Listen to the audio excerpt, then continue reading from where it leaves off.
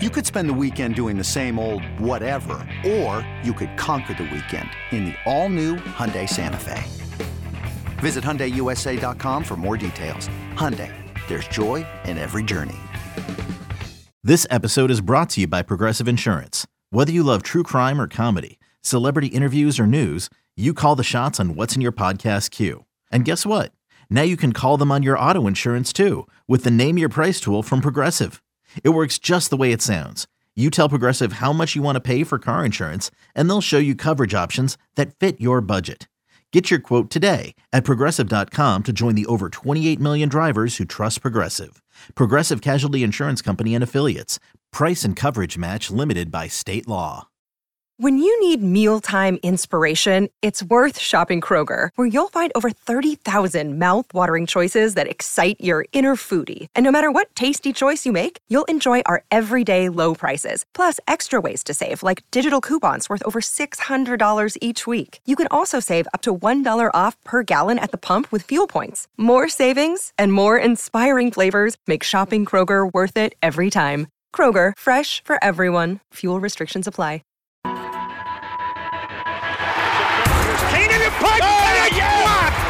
Going to be covered by the Saints for a touchdown. It's your inside pass to everything Saints football. Jimmy Graham brings it down, and that is a touchdown, New Orleans. We'll take you to places most fans never go. To practice, to the sideline, to the locker room, following every twist, turn, and touchdown of the Saints season. That is going to be a touchdown, Taysom Hill. Taysom TD. Welcome to Inside Black and Gold. And that is going to be a touchdown again. And guess who? Mike Thomas. Now, here are your hosts, Steve Geller and Jeff Nowak. Oh, baby! Welcome inside Black and Gold. Choo-choo. Last road trip of the season. Heading to Tampa Bay to take on the Buccaneers. A must-win for the Black and Gold. Really is must-win. Losing any shot at the playoffs is over. The Tampa Bay wins, and they take a division crown for a third straight season. And obviously still a lot of questions around this team going into the matchup, and we'll talk about some of the injury news we got coming up.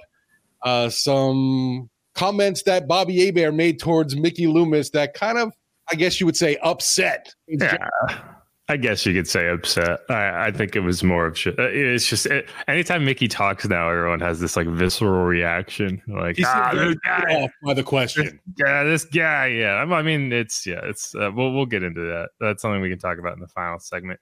And then obviously we're gonna have JC Allen, Bucks reporter here to kind of break down what to expect because we still have games to play. It is funny because.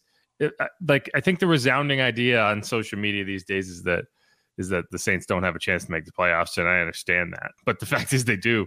So it's like you're not going to hear that take from the coaches and GMs because they're still playing for something. But I guess my first question, Steve, is do grits expire? See, that's a great question from a Yankee that I don't know either. I wouldn't imagine they do. How it's corn, right? It's just like It's just like grain. Like how could it expire? But I had grits this morning for breakfast, and on the bag it said expired in May, and I was like, I think I'm gonna risk it. So if Jeff ends up getting sick during this cast, we know what happened. Well, what's the worst that happens? Like what could go? Like I get like milk is gross and like curdles and stuff, but it's like anyway. It's not like there's mold in there because that's my go-to breakfast. I make some grits. I fried 2 eggs. Just try to make some potatoes. I throw it in a bowl. It's a good time. That's what I had for breakfast this morning. And the expired grits taste the same as the non-expired grits. I think at a certain point, you're just putting labels on something just to scare you, just to make it so they have to restock the shelves and buy more. But talking about expired grits, I did. Well, what happened in Denver this week was very funny. And I know people get annoyed with us continuing to talk about Sean Payton and his antics, but I do appreciate that the NFL at large is kind of finally discovering how much of a dick Sean Payton is because the man just benched Russell Wilson. And the irony of the situation is that Sean Payton is benching Russell Wilson to start the same quarterback who Derek Carr was benched for in Las Vegas because it's going to be Jarek Stidham. And it didn't even dawn on me until we were talking to Derek Carr yesterday and he was asked about it. And he was just like, oh, is Stiddy starting? And I was like, oh, he's got a nickname. Right. But, you know, I just can't help but wonder. It's like, why would you go to Denver if you were, you know, not even like the slightest bit committed to Russ? Right. Why would you even take that job? What he must have hated broadcasting. He must have, regardless of what he said, he must have been like, get me the F out of here, because, I mean, that's not a good situation, right? Like, it's only a good situation if you have the quarterback. Now, he doesn't have the quarterback. They don't have a second round pick, and they don't really have a good enough pick that they can, or assets that they can go up and trade for a high pick to get the quarterback. So yeah, because that hole they gave up for us was pretty phenomenal. I just wonder. It's like maybe he wants Taysom Hill. How funny would that be? I wonder if Sean's having any regret now about leaving New Orleans. Well, I mean, like, I don't think based on how things have gone in New Orleans since he left, I don't think it would have been that much better. But, you know, it's just like you could have just waited out the Chargers. That's what I mean. I think a lot of people were anticipating that. It seemed like the perfect fit. You had the quarterback obviously ready and waiting in Herbert, but no, he went with Denver, and now it's Broncos country. Let's ride the bench. And I am fascinated. So where does Russ end up? Right? You know, where, you know, maybe he wants to trade for Derek Carr. Maybe they should trade Russ for Derek Carr straight up. Maybe that'll work. Because Russ will start somewhere. Right? Maybe New York, the Giants, the Jets have Aaron Rodgers. I'm just like, he's going to end up somewhere. He's not going to retire. I don't think he's good. Yeah, I'm trying to think. They're definitely, there should be a landing spot for Russ somewhere. But yeah, I'm not quite sure or where that's going to be either. But I mean, the relationship from the very beginning seemed tumultuous between those two, and obviously has not gotten any better. No, it's like it kind of looked awkward from the outside, and then you see it now. It's like, okay, it was awkward the whole time. We were not imagining that. The fact of games they did is kind of remarkable. But I mean, it's like you try to figure out. It's like, so, you know, Tampa, what are they going to do? We can talk about that. That's what I want to talk to JC about, because, you know, we're going to talk about Tampa a lot, and I think Tampa was setting this thing up to break. Right? They were setting it up. They were building it to spill, and it didn't spill. And now they're kind of in the situation the Seahawks were in last year, where it's like, we didn't anticipate having to pay Geno $140 million, but I guess we have to, right? You know?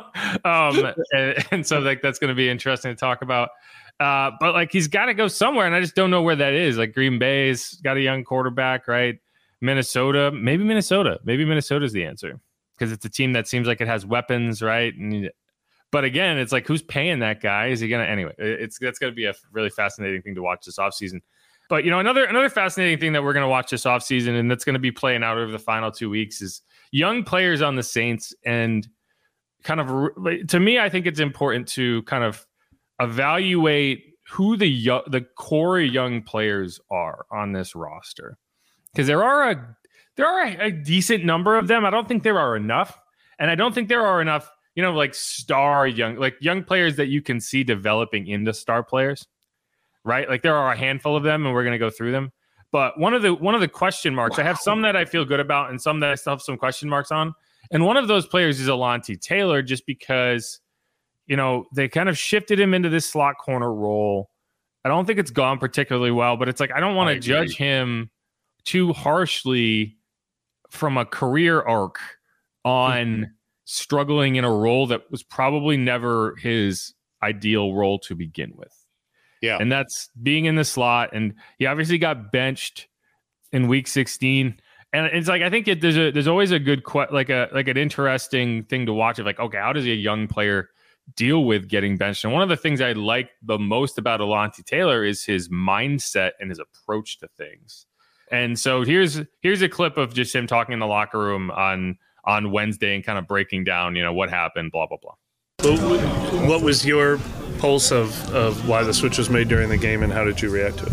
Really just because I had some situations later in the game, really that series, where my eyes got bad and some explosive plays were made. The way I reacted, it wasn't the best reaction on the sideline, but I had guys kind of rally around me as far as like Tyron and Carr, Jonathan Abram, Keith Kirkwood. Those guys kind of came up to me, talked to me, kind of calmed me down a little bit, and from there I just cheered on Ugo and the rest of the team from the rest of the game. And what do you mean by eyes being bad? Like what does that mean to? The Rams, they do a lot of motioning, and there was times where the guys was like motioning, and then I was looking at the wrong person or like the wrong gap.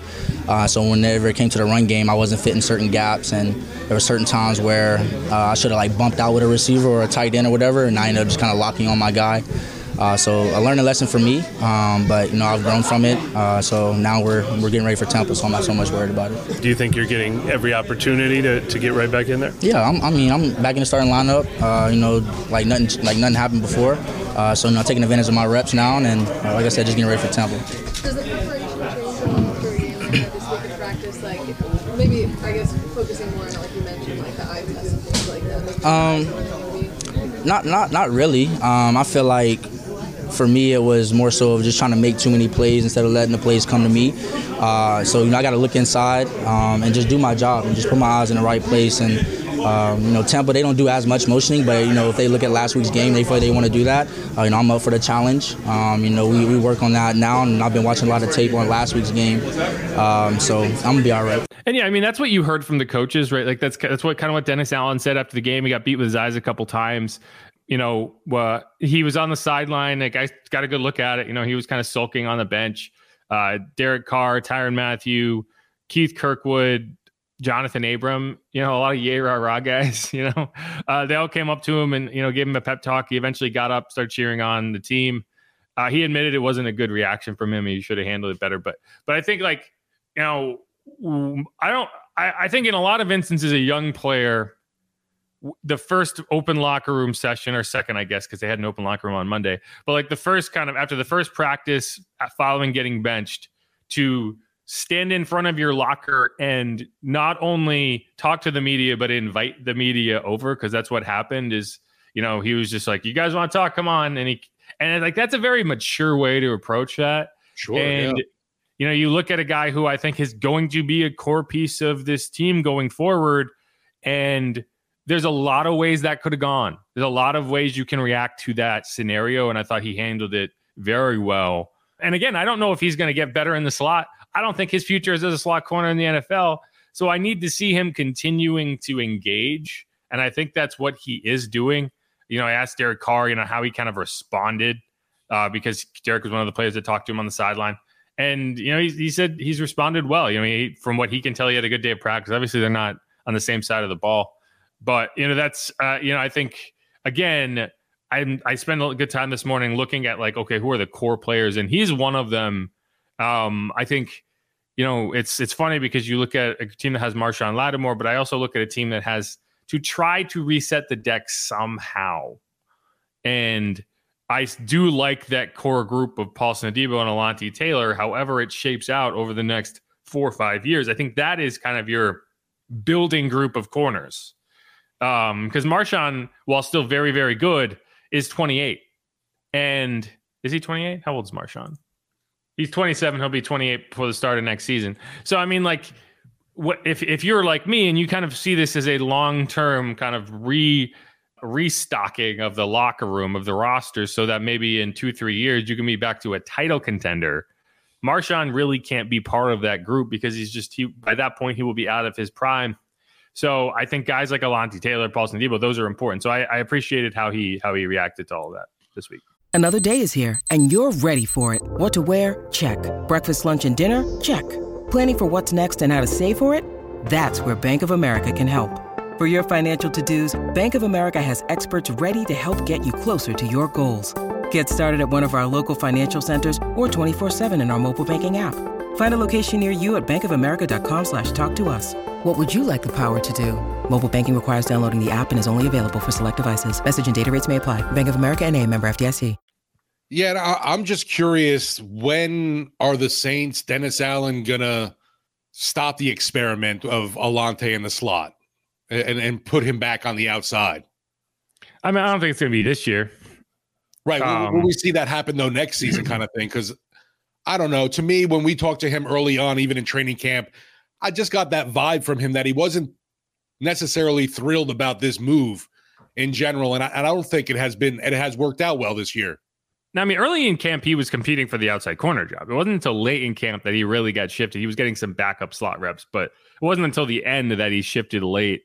And I mean, I think that the equation is, okay, do you want him an outside corner or do you want him in the nickel? Because if you keep him at outside corner behind Paulson Adebo and Marshawn Lattimore, he's not playing. And I think the idea is, you get your best players on the field. And I do think that getting him reps this season was more valuable than having him sit behind Marshawn. And Alontae, and Paulson. So in that frame, I understand it. And right now, it doesn't make sense to change midstream. But yeah, I mean, like going into next season, that's why, we talked about it. And I know that there's contract issues that you have to figure out and be a lot of dead money. But if you shift into asset collection mode, my first step would be trying to figure out how can you kind of rebuild your asset, your war chest, right? And I think Marshawn, despite all that dead money, would be valuable because you would be able to stomach it because you would end up starting younger players who are on smaller contracts and you would be able to stomach some of that debt. But anyway, that's another conversation for another day. Well, right. What I do want to talk about, so I came up with a list of the core young players on this roster. Yeah. Because there are a good number of them, but there are way more with question marks than I'd like to see. So on the defense, the young players that I feel like are a part of the future. And this is generally 27 or younger. And it's really younger than that. I just put it at 27 because Carl Granderson's 27 and I want him on this list. But he's a little older just because he got a later start. But in terms of tread on the tires, he's a young 27, if that makes sense. Because he's only played so many snaps in the NFL. So I still view him as a guy. He's going on to his second contract. He's going to be here for a while. And he's played well. He's getting better. He's ascending. So he's on my list. So Carl Granderson is one of those guys. There are 3 players that I have stars next to in the sense that I am convinced these will be star players over the next 4 or 5 years. So Paulson Adebo on the defense, there's 2 of them, Paulson Adebo and Carl Granderson. Those are the 2 starting kind of star caliber players that you expect to continue to get better, will probably be a Pro Bowl ceiling by the time they kind of reach their peak. Beyond that, on the defense, cornerback Alontae Taylor, I still really like his game. Defensive tackle Brian Brzee, linebacker Pete Warner, safety Jordan Howden. Those are the only players that I'm confirmed feel like these are starting players next season for you on the defense. That's not enough. That is not enough in terms of you need young players to build with. I like the cornerbacks. I like Brian Brzee. I like these players, but you don't see an edge rusher on there, do you? I guess no. You have Carl Granderson, right? But you don't see young edge. Even if you eliminate Carl Granderson from this list because he's 27, you don't have a young edge rusher that you're like, oh yeah, that guy's developing. He'll be really good in a few years. Now, we just haven't seen enough of anything from Foskey. You'd love to have him on the list, but just haven't seen it. Right? There are a few players that I have labeled UGG, and he's one of them in terms of Peyton Turner, Isaiah Foskey. They just can't stay on the field. They can't stay healthy. And so I'm not selling on Isaiah yet, but it's just another episode of this is the entire season, right? This is not like you had a 2-game stretch where you had an ankle injury. It's you've missed half the season with a quad injury. And he's back at practice this week. He looks like he's trending in the right direction to potentially return maybe this week or next week, but you've effectively missed a good chunk of your rookie season and the chunk of it that you really had an opportunity with Cam Jordan dealing with an injury. You're not there. You have not been able to take advantage of it. So it's just another UGG. And after dealing with Marcus Davenport, Peyton Turner, it's just another installment in the injured defensive end show that we've seen. And it's made all the more frustrating by the fact that we've seen a guy in Cam Jordan who never misses games. So it's possible, Yeah. So that's really it, and I think Peyton Turner, I think he, you're not cutting him. So it's just you're going to go into next season. Hopefully, I'm hoping that he can get back for the final 2 games and maybe gain some momentum so that next season you go into it and okay, maybe this is the time. But after 3 years of just injury, it's just hard to believe that he can get through even 12 games of a season. So that's frustrating to me. Yeah, the scouting department on their defensive ends has just done a wonderfully awful job of finding guys that are just always banged up. Yeah, and I don't even know if it's like, is it a scouting thing? It's just like there seems to be an element of randomness there that I don't know if you can scout it. Right. But I mean, like a quad injury, like it's not like that's. Yeah, we saw in college he was leaning on that quad a little too hard. That's not how it works. But yeah, so that's frustrating. Now on the offensive side, and that's the thing, on the defensive side, you actually have a lot more names than you have on the offensive side. On the offensive side, I only have 3 names that I'm very confident in terms of these are young players, reasonably young players, that are going to be a part of your future. So one is center Eric McCoy, who's somehow only 26. I feel like he's been around forever. He was drafted in 2018. He was the first pick off the board in 2018 because you didn't have that first round pick because of the Marcus Davenport trade. But he's been very good. You also had CJ Gardner-Johnson in that draft. It'd be nice to still have him around, but whatever. Then the other 2, wide receiver Chris Olave and wide receiver Rashid Shaheed. Those are the only 3 that I'm like looking at as for sure you are our starter next year, and I'm not worried about it. Beyond that, there are a handful of players that I'm putting on the fringe, but not completely confident in yet. One is probably the most disappointing player of the season in terms of expectations versus reality in tight end Juwan Johnson. If you had asked me going into this season, I'd been like, he's for sure the long-term starter at tight end. And now you're just like, I guess, maybe I wouldn't mind an upgrade. Let's put it that way. No, that was definitely, like you said, one of the big disappointments of how we were raving during training camp. And it just, I don't know, for whatever reason, has not materialized this year among many things. Yeah, the other one is guard Cesar Ruiz, which I think Cesar has been fine. I really was hoping he would take a bigger leap this year, and I just haven't seen it. And here's the thing. He's a first-round draft pick. Yeah. At guard. And I saw someone tweet, I think it might have been Matt Miller. He tweeted, like, how good does a guard or a center have to be for you to take them in the first round? And it's like, no, they have to be like a Quentin Nelson type player, an impact player, to be a legit first-round pick at guard, at interior line. And Cesar has not been, like, he's been solid, but you can find solid guards. I mean, first-round caliber guards, they got to make impacts, and I haven't seen that from him. So that's why I have him on the fringe. No, I agree totally with your list, unfortunately. And you think with the draft capital invested, obviously, at O-line and what we've talked about with D-line, there'd be more to talk about there. The Trevor Penning experiment is a huge question to me, and I'm just wondering, does that things change next year for him, maybe with a new O-line coach? I really don't know. Trevor Penning is on my UGG list. Yeah. Not UGG, but UGH. We're not talking about boots. I imagine you have to try to get him involved. Like, you have to try to get him, maybe next year going into it, you're just like, we're going to give him another shot, whether it's at left tackle or guard. You got to do it. He's a first round pick. You got to find a way. But I'm not feeling great about that, obviously. The other 2 players I have on the fringe for the Saints in terms of the offense, wide receiver A.T. Perry, running back Kendre Miller. I think both have flashed. Like, I think they've both looked fine. Kendre's a guy who's dealt with injuries, could be back this week. But I do think what you've seen out of him in a season where you didn't expect a ton behind Alvin and Jamal has you've seen him be explosive. And A.T. Perry, you've also seen him be explosive. So I feel decently about those, but I'm not going to slot them in as starters yet in terms of I just haven't seen enough. There's a few others that I think are kind of interesting. You look at future players and potential. So wide receiver Shaq Davis, he's on the practice squad. I still like him. The linebacker DeMarco Jackson, he's been a special teams guy, but I think, as you go forward, you're going to try to incorporate him more. Nephi Sewell's in that group too. I like Nephi a lot. Nick Saldiveri, just a guy we haven't seen any of, but I'm still like, they drafted him for a reason. I think you're developing him. Hopefully at a certain point, you'll be able to get him in there. And then Jake Haener, who knows? These are guys that I just have no grade on because we haven't seen them, at least in the sense of the actual offense or defense. DeMarco's obviously played well on special teams, and he'll stay around for that reason alone. And I'd probably be Craig Robertson type as you go forward with maybe some upside. But that's kind of my list. That's the entire list.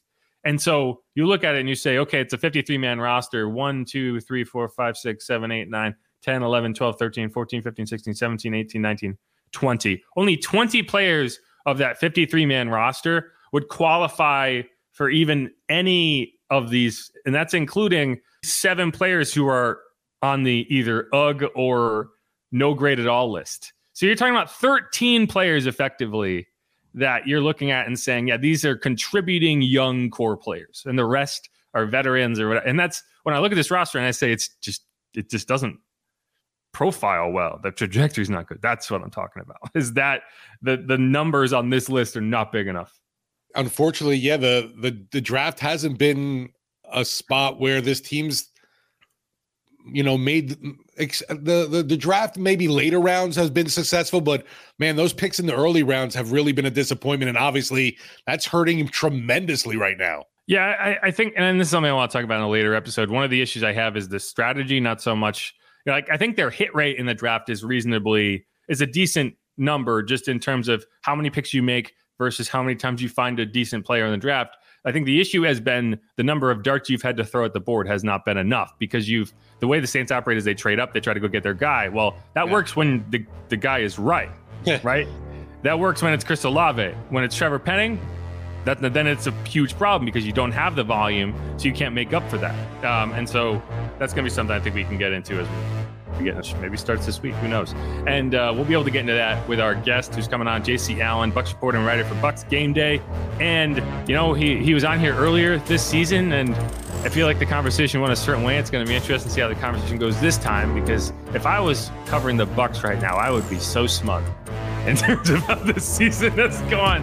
And so we will be getting into it. But this is Inside Black and Gold. I'm Jeff Nowak. He's Steve Geller. If you haven't subscribed yet, please do that. Otherwise, stick around.